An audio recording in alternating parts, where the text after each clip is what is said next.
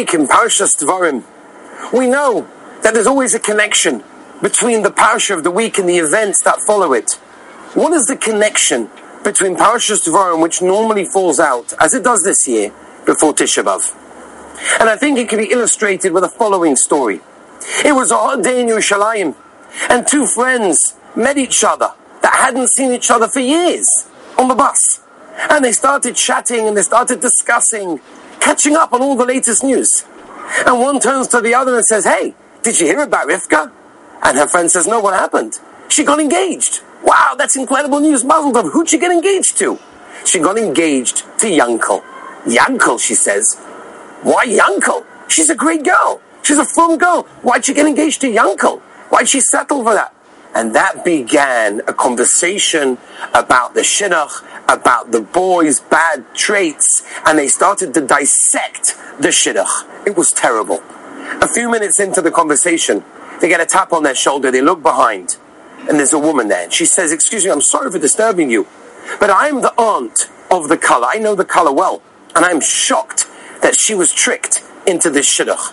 As soon as I get off this bus, I'm going to call up my sister. We're going to break off this shidduch. I cannot have her marrying this boy. It's terrible, the things you were saying."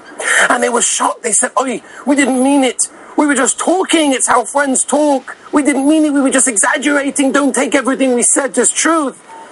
And she just looked at them. When she stood up to leave the bus, she said, "I want to tell you something.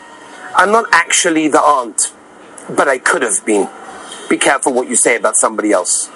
The Vilna Gaon in this week's Parsha tells us, the Parsha begins, Eila Hadvarim, these are the words.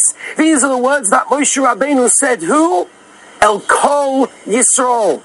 Says the Vilna Gaon, Moshe Rabbeinu over here was fixing up everything that Klal Yisrael did wrong, and the fact that in a few days we're going to sit on the floor, we're going to hear Eicha, and we're going to mourn the Beis HaMikdash.